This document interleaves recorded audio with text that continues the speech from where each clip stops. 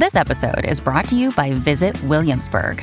In Williamsburg, Virginia, there's never too much of a good thing. Whether you're a foodie, a golfer, a history buff, a shopaholic, an outdoor enthusiast, or a thrill seeker, you'll find what you came for here and more. So ask yourself, what is it you want? Discover Williamsburg and plan your trip at visitwilliamsburg.com. Another day is here, and you're ready for it. What to wear? Check. Breakfast, lunch, and dinner? Check. Planning for what's next and how to save for it? That's where Bank of America can help. For your financial to-dos, Bank of America has experts ready to help get you closer to your goals. Get started at one of our local financial centers or 24/7 in our mobile banking app. Find a location near you at bankofamerica.com/talktous. What would you like the power to do? Mobile banking requires downloading the app and is only available for select devices. Message and data rates may apply. Bank of America N.A., member FDIC. This is the Everything 80s Podcast, episode 23, Madballs, loved by kids, hated by parents.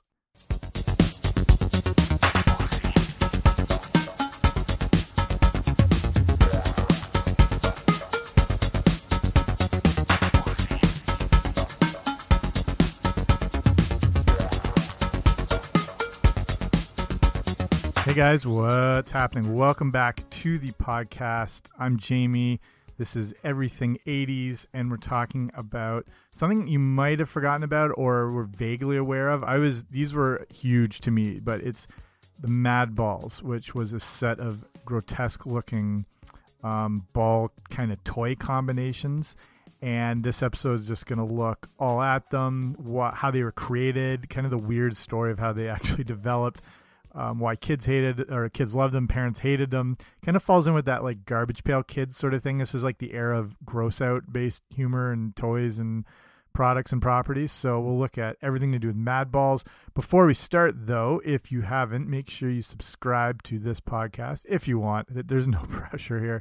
But wherever you get your podcast, I should be there. So wherever you like to listen, like Spotify, iHeartRadio, Google Play, Apple Podcasts, whatever. I should be there. Okay, let's go.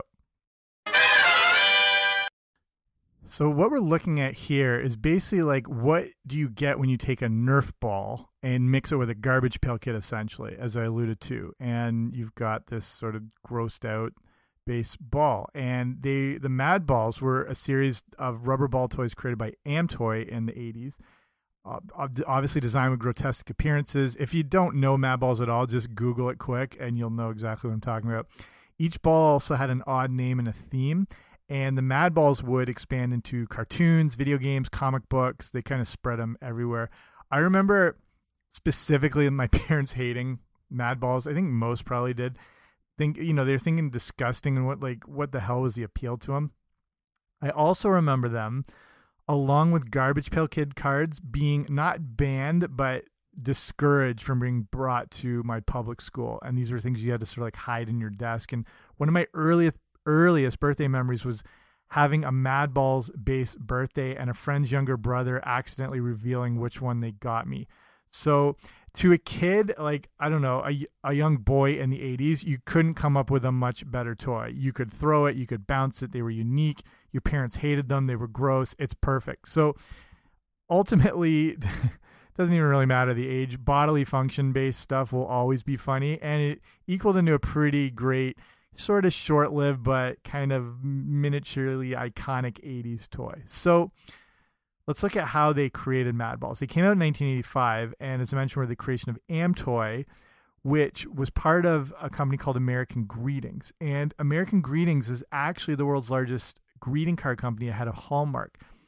They had many divisions, and they're responsible for a lot of the most iconic toys of the 80s. One of the divisions they had was, for some reason, called Those Characters from Cleveland. And that sort of subgroup is responsible for bringing us those big things like the Care Bears, the Popples, My Pet Monster, Strawberry Shortcake, the Get Along Gang, Holly Hobby. This division is really like the heavyweights when it kind of comes to 80s nostalgia.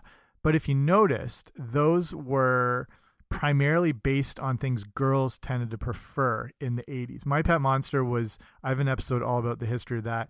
My Pet Monster was kind of that attempt to capitalize in the boys market by offering a plush toy that was just for boys. So instead of thinking that they were playing with like a teddy bear, it had, blue fur, fangs. It had handcuff chains. It was more to think like you were playing with a toy. That was the impression I had of it. They're obviously just trying to crack into the younger male market, and they wanted to continue pushing this along with My Pet Monster. So that was actually a pretty big hit, and then it had the pretty successful cartoon show.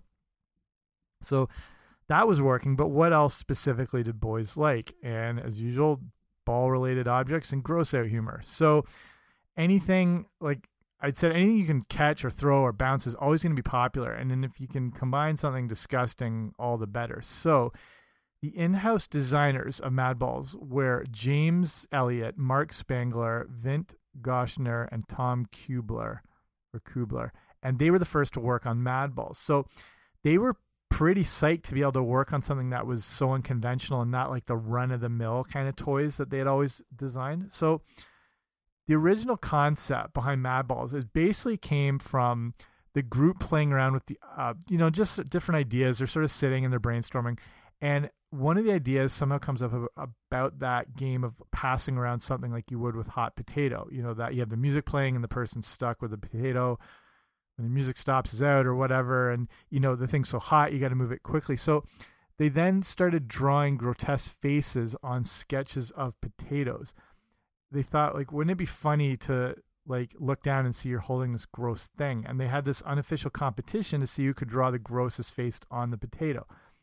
Some of those original drawings would be some of the very first Madballs. Somehow the executives had seen the drawings and realized they might have something sellable here. It's always the way it seems to go. It's always the sort of like throwaway random ideas that tend to be big hits. And it's reasons why like Pixar lets all their creative team have all these like moments like unstructured time where they can just work on anything that catches their mind. Same thing with 3M. They give their employees this I don't know if they call it like creative time or whatever, where they can just sort of like, nothing sort of off limits, just throw ideas around. That's how they came up with the Post-it notes during one of those sort of things. And same thing with Pixar.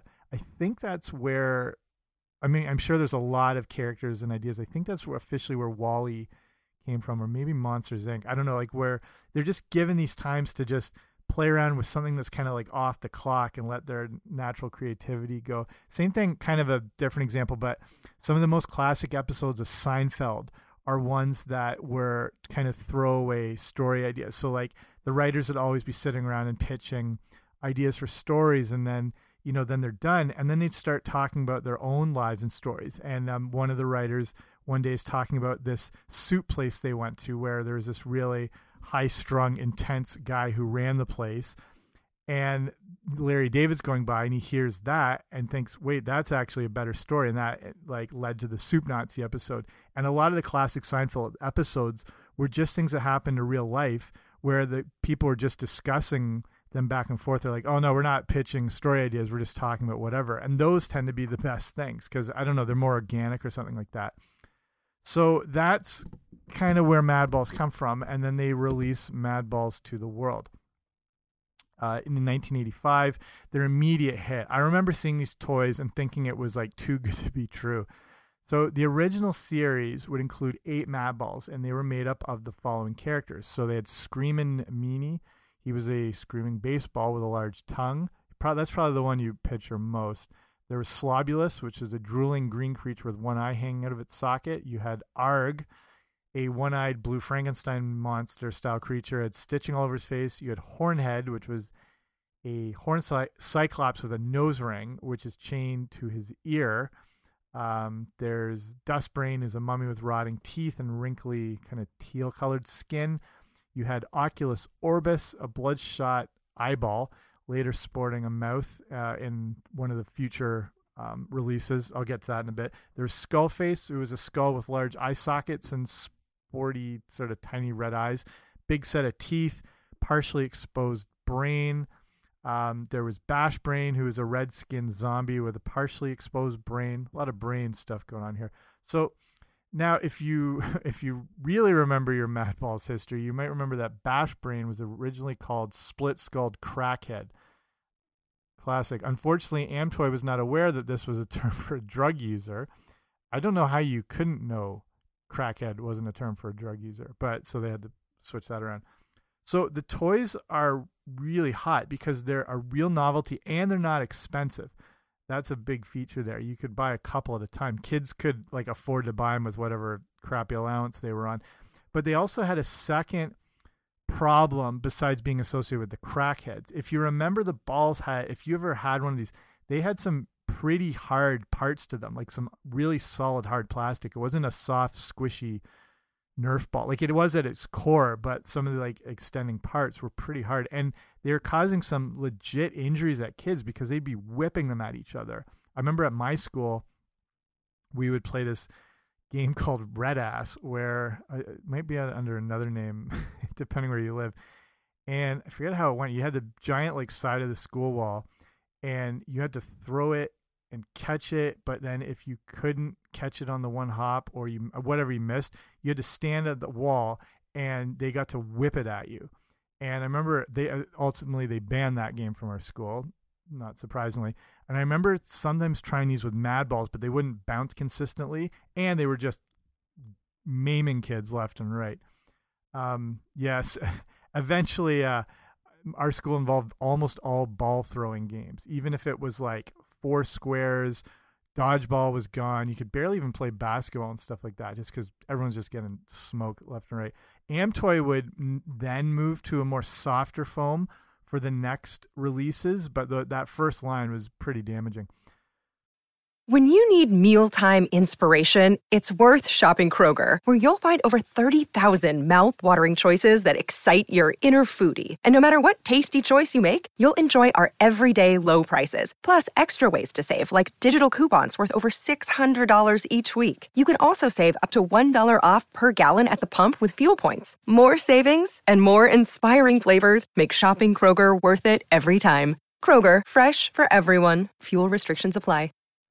So the second series, if you had any of these, you had characters like Snakebait, which was a fork-tongued sort of gorgon. There was a Freaky Fullback, which is a mutant football player. Splitting Headache, a monster with the skin on half of his face peeled off. There was Bruise Brother, an ugly biker with a battered blue helmet. There was Wolf Breath. It was a werewolf with large rotten fangs that were dripping blood. There was Fist Face. There's a severed hand clutching an eyeball. There was Swine Sucker, which was just an ugly drooling boar, and you had Lock Lips, which was a creature with its jaw locked shut and one eye covered by a kind of riveted plate thing. I remember specifically Freaky Fullback as being my favorite. The second series is maybe not as interesting, but for Amtoy, the profit margins were now becoming massive because these were so cheap to make. And then still, even though they were inexpensive to buy, the markup on them was huge. So they're making a fortune on these things. Then they would put out a actual sports-based balls, if you remember these at all. And they were called the Super Madballs. And it included, legit actual balls, but with their twist on it. So they had football, like American football called Touchdown Terror, a soccer ball called Goal Eater. I think we had that one. And there was a basketball called Foul Shot. And these are just all awesome names. They would also release the head-popping Madballs, and that would capitalize on the obviously huge action figure craze that's now kind of full steam into the 80s. You have Star Wars starting everything off with, quite a long delay in the release of their first line of toys by Kenner. If you're familiar with, your toy history, Star Wars comes out and it's a massive hit, catches everyone off guard. And before it came out, they were shopping around the idea of who would produce the toys. Just, a simple line. All these companies turned them down except for Kenner. And they decide, I think they were based out of Cincinnati. And they decide they'll put out this little line of space toys or whatever. And I think the story goes they're actually going to go somewhere else to sign. But when George Lucas and whoever went, that company or those people weren't there or whatever, and then they went to Kenner. The fact is a lot of people pass on Star Wars. Just, there's no telling that it would be a monster hit. And it's so big that it catches them so off guard that the demand for they weren't even close to ready with producing any toys. You probably watch this if you watch The Toys That Made Us, that show on Netflix. They have all this sort of breakdown in the history of the Star Wars Kenner saga. But they were so kind of caught off guard that they had to do, which actually kind of saved them, which seems hugely risky, but they did the infamous empty box campaign. So you would buy an empty box that had sort of a display background, and it was a sort of certificate package thing, and you would send in your like whatever proof of purchase in your name, and then they would mail out the first few figures when they released like the next summer, I think starting in like June or whatever. So for that Christmas, there was nothing available, and they're panicking and they come up with this thing, but it does work. And then they're able to start obviously like going full steam with it.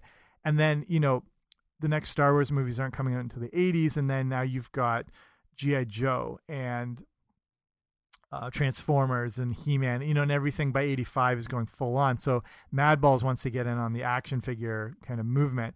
So they would add a posable body, and that had an ejectable head, so you could like launch the Madball off. So, you know, they would also, again, not surprisingly, they would put Madballs on anything they could, including like pencils, stickers, erasers, lunch boxes.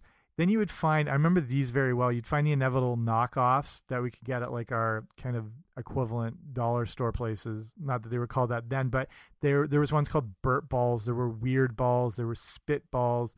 You know, pretty feeble attempts, but whatever. Whenever anything's hot, you got to jump all over it.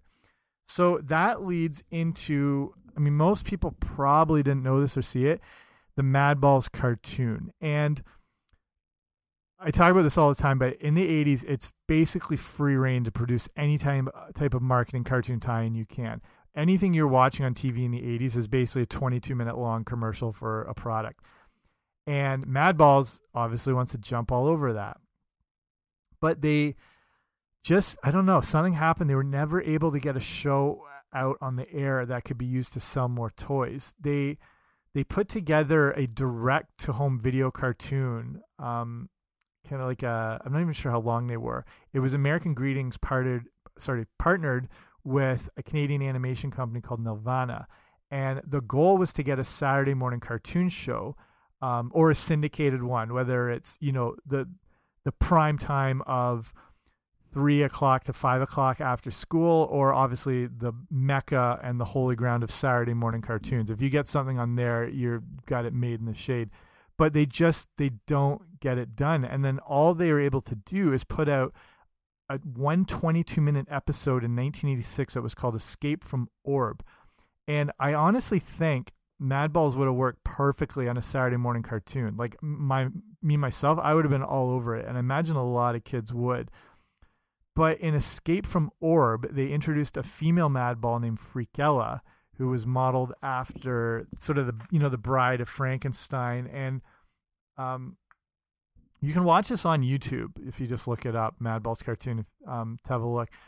But they did the smart thing that other cartoon shows do at the time, which is creating a bit of a backstory, which is always good to help sell more toys and build more of a connection and build more of a world. And, you know, long before Marvel and everyone was doing that, these companies sort of set the standard for building worlds. And, you know, where this is the thing, like all these companies are smart to do in the 80s, is that idea of backstory. So like instead of just selling a doll, you're selling this doll that comes from a Cabbage Patch and is born in this Cabbage Patch that you get to adopt and has its own name and its own identity. Like with the Transformers, it's, you know, a transforming robot is pretty cool, but that on its own, I don't know, compared to the transforming robot that's called an Autobot that comes from the planet Cybertron, who's fighting another race of transforming robots called the Decepticons. You know, like, so backstory is hugely important. So in the Madballs cartoon, their story was the Madballs come from this planet Orb, and they were part of a rebellious rock band that was fighting back against the Bad Balls, who had their tyrannical oppression all over them. Whatever, you know, whatever you got to do. The second episode they put out was in 1987, and that was called Madballs Gross Jokes. And it was basically a bit of, how would you say it, Monty Python, and a bit of, depending where you lived, You Can't Do That on Television, if you remember that show, which honestly were two of the greatest shows ever made. But it just didn't Yeah, I'm surprised they didn't push for this thing harder. I think it was more expensive to do animated shows at that time, and then just the huge amount of competition. So to only put out 2 shows wouldn't make any real impact. So here's the future of Madballs now. The Madballs was definitely more on the fad side, I would say, but they really tried to keep it going strong. They released a 3-issue comic miniseries in 1986, kept that going for around 10 issues, then it was canceled. The comics do, what's that one? Oh yeah, they feature the character named Dr. Frankenbeans, which is incredible. There's also the Madballs video game, which I don't remember. It came out in 1988 by Ocean Software, but it was only more of like a computer game. It was released for 8-bit home computers like the Commodore 64. We never had one, so that's maybe I wasn't aware of that whole thing. Madballs would fade away, but they get a revival like most things from the 80s did. Madballs were revived by a company called Art Asylum in 2007, and then by another company called Just Play Inc. in 2017. So Just Play would work with American Greetings to reissue some of those old classic characters and then put out some new ones at the same time. So, whenever there's interest, it's worth sort of revisiting that and seeing if it, catches on again, if it sticks or whatever. So I'll start winding it down here. I'd say that Madballs are definitely like a little blip on the radar of 1980s related toys and pop culture, but they carved out their own little corner, and I think they made an impact. Myself, I loved them. Other kids loved them. They made their quick little splash. They took advantage of being the novelty that they were. They still hang around. If you saw Ready Player One, I mean, that epic inclusion of the Madball, which was actually Dust Brain, was used as the bomb in the battle scene at the end when they throw it in. When we saw the opening show, that got one of the biggest reactions of the night when we saw it in the theater. It was seeing the Madball. It was just like someone's like, oh yeah, you just completely forget. So it was amazing. I think that shows the Madballs that, like, say in Ready Player One, in a movie that's filled with epic nostalgia, Madballs are still able to hold their own. So I think that shows that, they did have a little bit of significance. Okay. So I'll finish that up here. Hopefully you like this episode and learn more about Madballs, or maybe you're like looking around to see if you had one, or looking on eBay, but you can check out those companies like Just Play Inc. now and see what's released. But again, thanks for listening. If you haven't subscribed to the show, if you really like it, leave it a rating and review. More people get to see it that way. I appreciate you listening. I mean, there's so many podcasts out there, so hopefully you're enjoying this one. Okay, see you later.